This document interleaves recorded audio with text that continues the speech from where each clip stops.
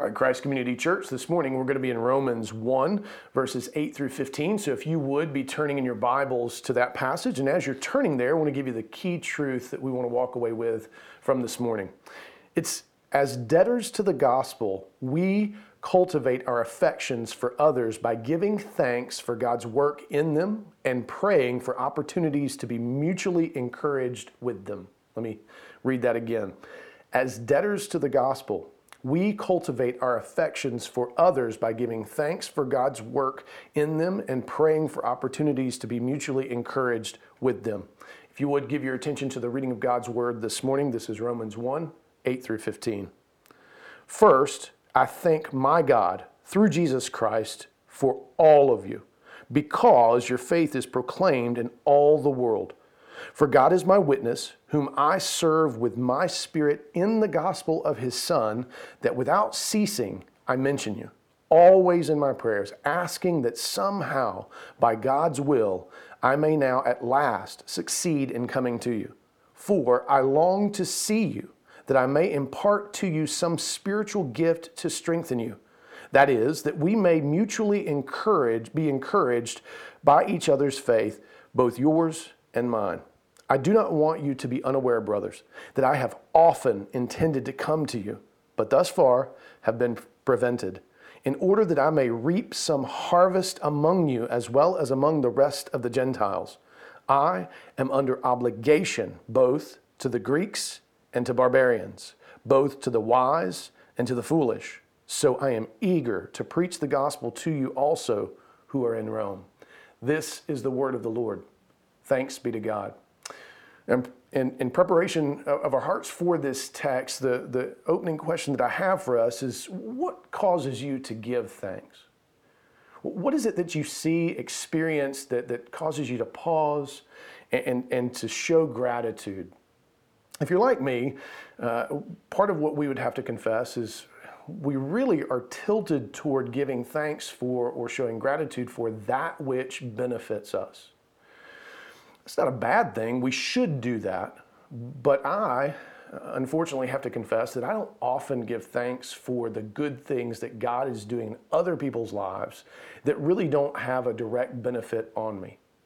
And in fact, what that does is it affects my affections toward them. And in fact, sometimes it makes me jealous, if I'm honest. It makes me covet, in some sense, what they have or what God is doing in their life that maybe I don't see him doing in mine. And this needs to be mortified. And so if you're like me in that regard, this is a good text for us. This is a formative text to help us think through some of these things so that we would be a more united church. Because what we give thanks for ultimately evidences the orientation of our heart. If it's only for selfish things, if we don't have the ability to rejoice with those who rejoice, even when it is not directly benefiting us, then the orientation of our heart is selfish. And there's good news in being confronted with that and knowing that we can be forgiven in Christ for that orientation and that we are indwelt by the Spirit so as to have our hearts reoriented, so as to be able to rejoice with those who rejoice even when it doesn't benefit us directly.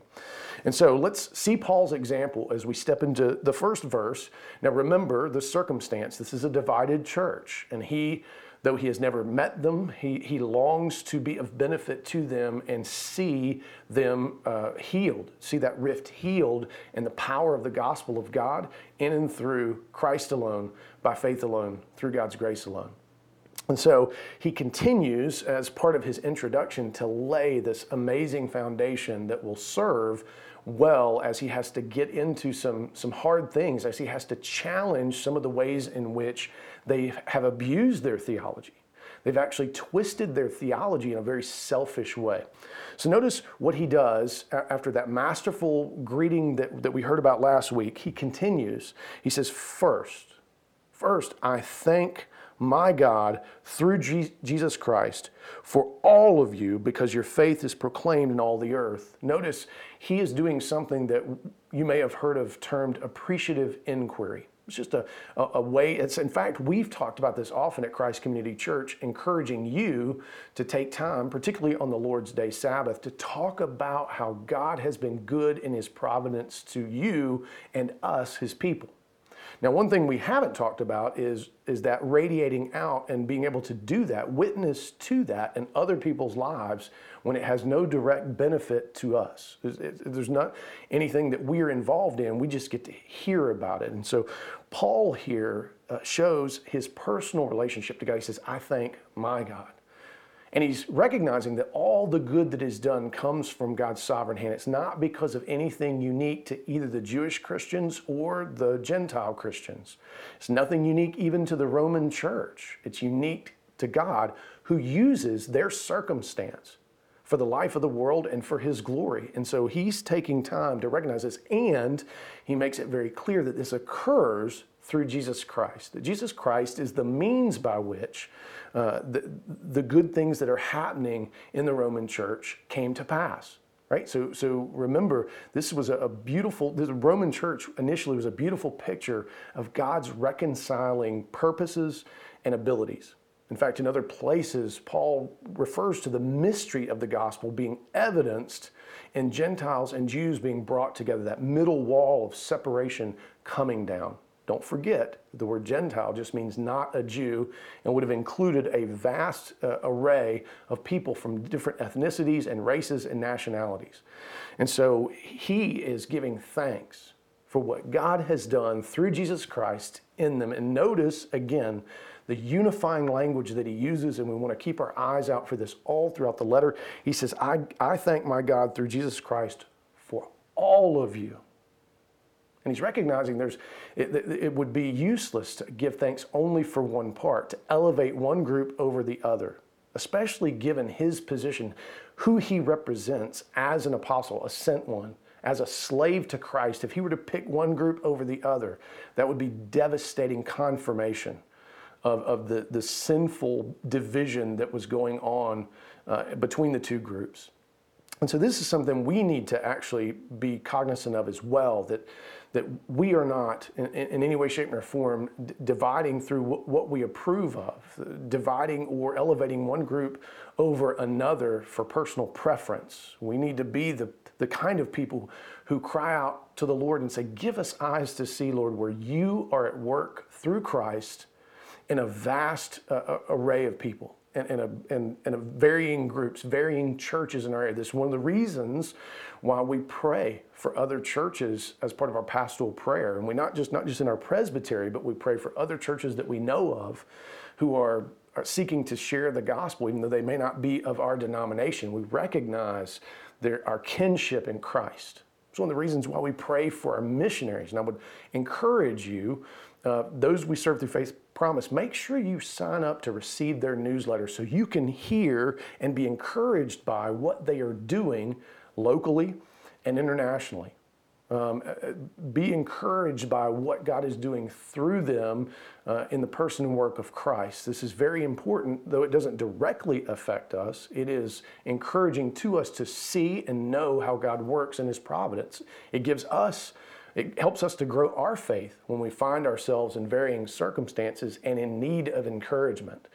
And so on our website, if you go to the page that has the different people we support through Faith Promise, you can find the links to be able to sign up for these things. Be diligent in actually reading them. There's a lot that's going on for each of them that is worthy of celebrating, that is worthy of giving thanks for. And we want to be diligent to do what we said we would do, which was support not just financially, but prayerfully. And Paul gives us this example. And he's giving a divided people an example of how they might heal their rift. If they could but see how God has worked through Christ in each group. Remember what we read from chapter 11, verses 11 and 12, how they are mutually linked to one another for each of the group's lives, eternal lives.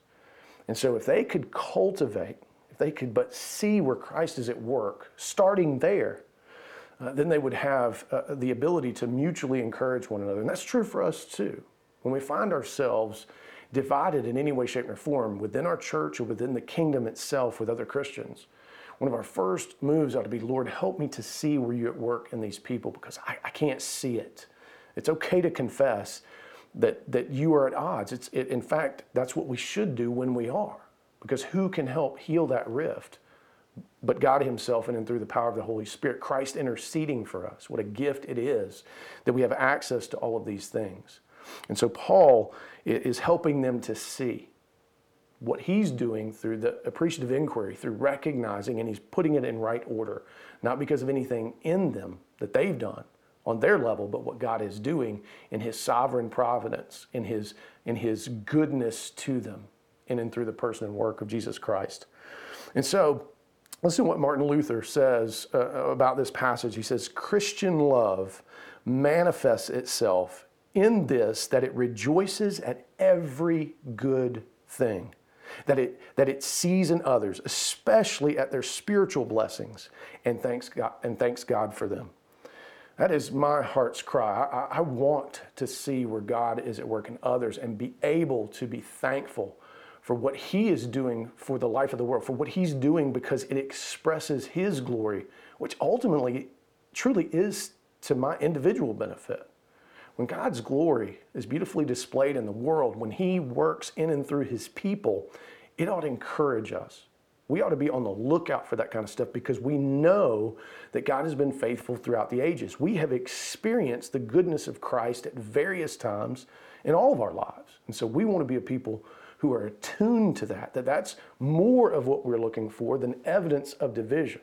Now, where there is evidence of division, we have to name it. But for the purpose of reconciliation, right? We want to move toward each other, not away from each other.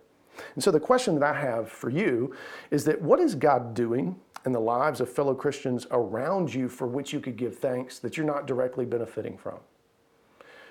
If you were to say, I don't know, well, that's a good confession given how Christ has forgiven us. It's a good confession because you're not stuck there. And so the next question is, how can we make this a regular practice? How can we add this to or make it part of our Lord's Day Sabbath practice or even a regular practice throughout the week where we are asking the Lord at some point in the week, would you show me, Lord, where you are at work in the lives of those around my spheres of influence, people I go to church with and people I don't go to church with, so that I might be encouraged in you, seeing your glory at work. And so that I might have something to testify to on the Lord's Day Sabbath when I gather with family or friends and discuss how you've been good this week. Think of the gift that would be to us for that to be our orientation in a world that has become insanely cynical and anxious and angry. What a gift this would be to the world itself, that this would be our orientation. All right, if you would look back down to verses 9 through 15 as Paul's going to pray for mutual encouragement and ask for the Lord to make him an instrument in his hands. So he's not just praying for them. He's saying, I want to participate in this. I want to be able to see this glory in person. Notice what he says. He says, for God is my witness, whom I serve with my spirit in the gospel of his Son. Again, just evidencing his humility and his submission to the gospel. That he is not his own. He doesn't get to speak his own words or give his own interpretation. This is what he has submitted his life to and his calling to and his gifts to. Goes on, that without ceasing I mention you, always in my prayers, asking that somehow by God's will I may now at last succeed in coming to you. Notice again how he recognizes that his inability to actually have come to the Roman church for which he's desired to do and tried to do, that it was ultimately God's sovereignty that kept him from being able to. This is an important thing for us who as a church over the last year have had to move from our one tabernacling location to tabernacle in another location at RTS Atlanta, and praise be to God that we had somewhere to go. But that move was a stress and a strain on us in a variety of ways. It was a stress and strain on you in a variety of ways. And so the Lord gave us somewhere to go. Now we could say, well, Lord, why don't we have a building yet? Why is this our story? Well, we have to trust him. We have to look for ways in which he is using and weaving that story into the greater redemptive story. And we need to learn how to give thanks for the other churches who have not had to endure what we've endured so that they might actually be an encouragement to us, so that we might be encouraged by what God is doing and might do at some point in our future. While it's been a difficult year in many respects, God has been good throughout. And I want to encourage you, we're going to have a prayer meeting for the congregation on Wednesday, the 28th, to just give thanks to God. It'll be an open floor, and so we'll let folks testify and pray to how God has been good over the last year in preparation for us returning to the community center on the 2nd of May, which has been a long journey and still not entirely over yet, but praise be to God. He's sustained us, He's protected us, He's shown us some things that we needed to see that maybe we couldn't see otherwise. And it's His sovereignty, His providence, His goodness to us actually to carry us in this way. The key is, can we see that? Can we confess to that even when we can't see it in full and trust Him?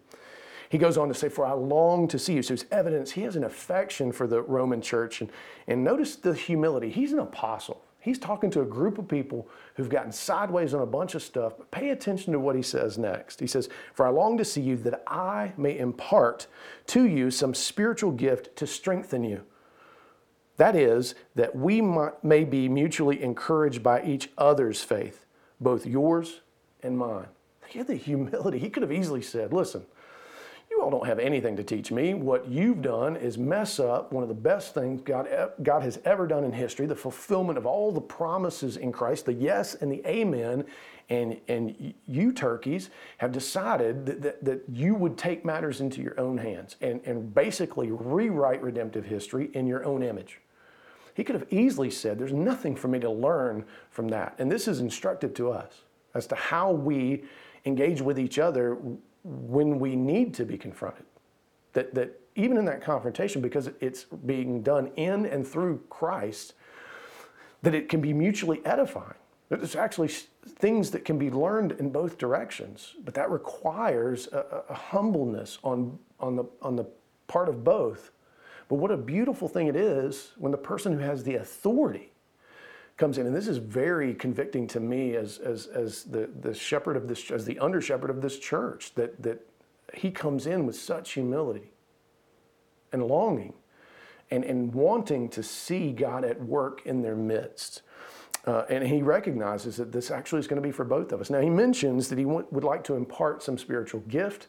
Now, we could mistakenly hear and only think about like supernatural gifts mentioned in Corinthians, but later in Romans, he's going to give a list of gifts that include encouragement, administration, mercy, and a number of other things. But particularly for Paul, the thing that he wants to impart from his perspective is the gospel, which he gets to here in just a bit. His longing is to preach the gospel, to help instruct them, frame them, form them in the gospel of Jesus Christ. That is what will bring them back together.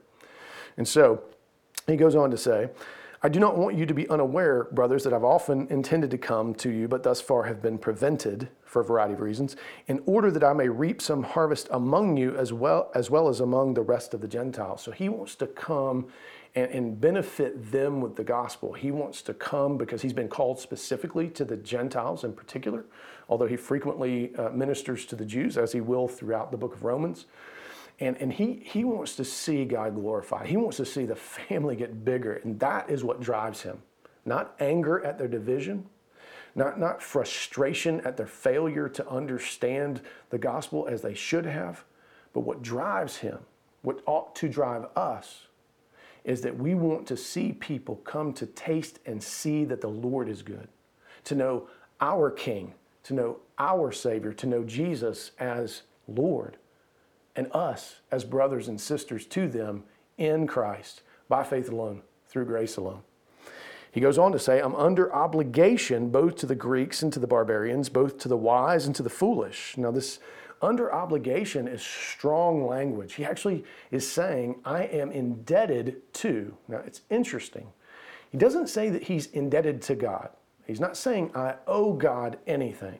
What he's saying is, and this is powerful, he's saying I owe the unbelievers around me, regardless of who they are. Notice how he gave two ends of the spectrum, the Greeks and the barbarians. The Greeks who had all this philosophy and stood around and talked a whole bunch and considered themselves kind of the cream of the crop. and barbarians, people who would just slaughter other people and didn't care about culture and didn't care about standing around talking about things. They were doers, and the wise and the unwise, the wise and the foolish.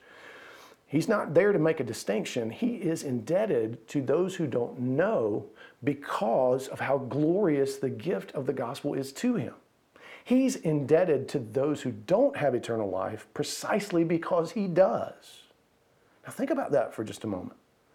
Think of how we at times, and I'll just confess my own sin, have looked down on unbelievers and thought I owed them nothing because of they're the ones that got themselves into that mess. They're the ones that have messed their lives up, have not in any way, shape, or form thought I was indebted to them for anything because I was better than them because I have eternal life.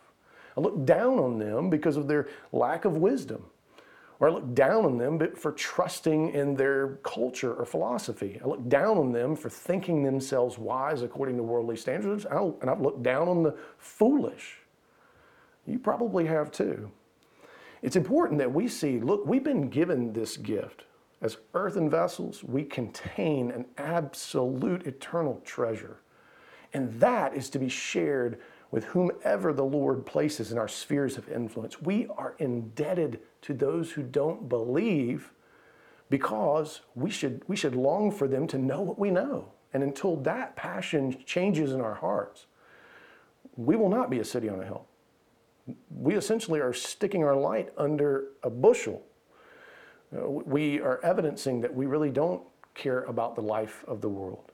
And so Paul gives us this beautiful picture of what we ought look like. That's why in the key truth, it's as debtors to the gospel.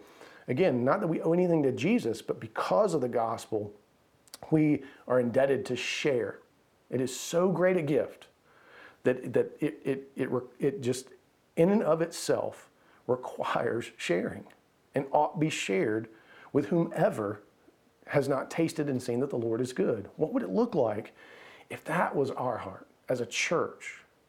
And a huge part of that is we can't be expending our energy fighting one another. We can't be wasting our time trying to act as if anytime we try to act as one group is better than another. In fact, look what Paul's rendering this down to. He says, you guys are trying to act like you're better than each other. I would argue that we are all lesser than unbelievers. In a sense, we are indebted to unbelievers because they don't have what we have. That we would long for them to know what we know. And so that should be the focus of the church. That should be where all of the energy goes, is in preparing for and carrying that message forth to our friends and our neighbors and our family members who don't know Jesus. This is why we are still here. We're not still here to preserve something that we've proven. The church has proven she's a horrible museum. In fact, the museum that we are is actually a hall of horrors. It is a testimony actually to the sovereignty of God that even a church would still exist after all the things that we've done in the name of Christianity. It's only because of his providence and his goodness for which we should give thanks. His preserving of a remnant, ensuring that his name would be glorified in all the earth at some point. It's only because of him that the church still exists. But we need to get ourselves oriented and focus on what is our mission. Now, did I just say you got to run out and just start sharing the gospel ad nauseum with all of your neighbors and be frustrating to them and that's all you talk about? No, that's not what I said. Each of us, according to the gifts and the circumstances that he's entrusted to us, should work together as an entire unit to help in this regard, to help train each other up, to mutually encourage one another, to share in the various ways in which he has given us. I've mentioned this before. My wife has this amazing ability to share the gospel through hospitality and just the way that she carries herself so that when she does speak, when she does get to the point of saying, hey, this is the gospel, hearts are well prepared. Whereas I am more conversant and more challenging and deal with it in a completely different way than she does. And both have been effective. Both have seen people's lives transformed and changed in the power of the gospel for the glory of God. And so it's critical that we work together And two, that we recognize not everybody's called to do the exact same thing the exact same way. But we are all to have the same heart, which Paul is evidencing to us here. And notice he says, because of this heart, he's eager. He's eager to preach the gospel to you also who are in Rome. Let me just remind us that that word gospel, it is good news because what God has done through Christ. It's not good news because we're going to do something with it. It's not good news because we're going to accomplish anything. It's not good news because we're better than anybody else. It is purely good news because God, without distinction, as far as we are concerned, has chosen to redeem us in and through Christ and redeem us in full, to bring us out of the chains and the slavery of sin and death and set us free in the power of the resurrection, and then to empower us to walk in newness of life as Christ has ascended and his work has been received and he sits at the right hand of the Father interceding for us and has poured out into us the Holy Spirit and given us access to all the heavenly blessings because we are at peace with God. We get to come into the heavenly throne room and be heard face to face by our Father, be granted what we need in a time of trouble. Would that we took that more seriously. Would that I was more dependent upon the means of grace, so that this would be the heart cultivated in me and the heart that's cultivated in us. And so listen to what Francis Schaeffer says about this passage. He says, Paul is not distant or aloof from the people he writes to. Rather, he longs to be with them. There's a genuine affection on Paul's part, even though they have messed things up and are marring their witness in some ways. His desire that they be established parallels Luke's desire that his friend Theophilus might know the certainty of those things wherein thou hast been instructed, from Luke 1:4. Paul knows that such maturity will bring sweet and wonderful fellowship between himself and the Romans. He expects to receive a blessing from them as well as giving one to them. This is surely true among Christians always. When the relationship is what it should be, meaning reconciled together in Christ, nobody vying for power, nobody sanctimoniously condescending one another because of differences and other things, then the blessings run in both directions. What a gift that would be if we began to come to worship or small group or prayer or one of our discipleship groups or any circumstance where we, the people of God, come together, expecting to be mutually edified, expecting that the blessing would run in both directions because what Christ has done to unify and forge us together for his purpose, and that would serve as encouragement to others, that it would actually be something worth people being drawn or invited into, that kind of hospitality would have eternal implications for those in our spheres of influence. Would that this would be true of us. In some measure, I've seen it be true of us. And so I am encouraged as to what we've endured over the last year, to see the ways in which we've struggled but tried to fight toward each other, tried to hear each other in some measure. It's not been easy because of a variety of reasons. But even though there have been mistakes made in lots of different directions, more has been the encouragement that has come from a willingness to stick together and stick it out and to try to understand where God is at work in our midst. And so what I would ask you is again, this is helpful to that appreciative inquiry, that discussing the goodness of God. How have you experienced mutual encouragement among fellow Christians? See, we need to recognize that. The many occasions in which we've had, small and large, where there's been mutual encouragement. We sat down with someone and didn't know that how we were gonna benefit from it, didn't expect particularly, wasn't looking for anything in particular, and yet the Lord spoke or encouraged. It could be even a random running. This happens to me frequently in the places that I go, where the Lord providentially, I run into somebody or I meet someone and a relationship forms and it stays encouraging over years. It's one of the great ways in which the Lord has been good and gracious to me personally as someone called to ministry. And then what could you do to be more proactive about pursuing this in your spheres of influence? Well, Paul's example is that the first layer of proactivity is, one, to recognize where God is already doing it, and then two, to pray to be an instrument in the Redeemer's hands, to say, I want to participate in this. Would you use me, Lord? Even where it's difficult. In fact, where it's difficult is often where the glory of God shines the brightest, where that which we thought was a road that was out, or a bridge that was out, a relationship that was no longer to be repaired, could be in your marriage, could be with your children, could be with your family, could be with somebody at church, could be with someone else in the kingdom, could be within any and all relationships that we're involved in. But what would it do? What kind of encouragement would it give you? How would it push the darkness of cynicism back just a little bit further for the Lord to be at work in that particular circumstance? Would you have the courage to pray for that? Would you have the courage to endure and persevere in praying for that? These are the things that we should long for and fight for. These are the things we should not give up easily on. So Romans 1:8-15 teaches us that as debtors to the gospel, debtors to those in our spheres of influence who don't know Jesus, that we cultivate our affections for others, particularly others who we are in disagreement with, by giving thanks for God's work in them. God is at work everywhere. God is at work in some fashion in every riven thing, every person around us. So, are we looking for that? Do we have the eyes to see? Are our ears attuned? Do we know enough of Scripture that we will be able to see it and hear it when it occurs? And then, part of that proactive move is to pray for opportunities to be mutually encouraged by them.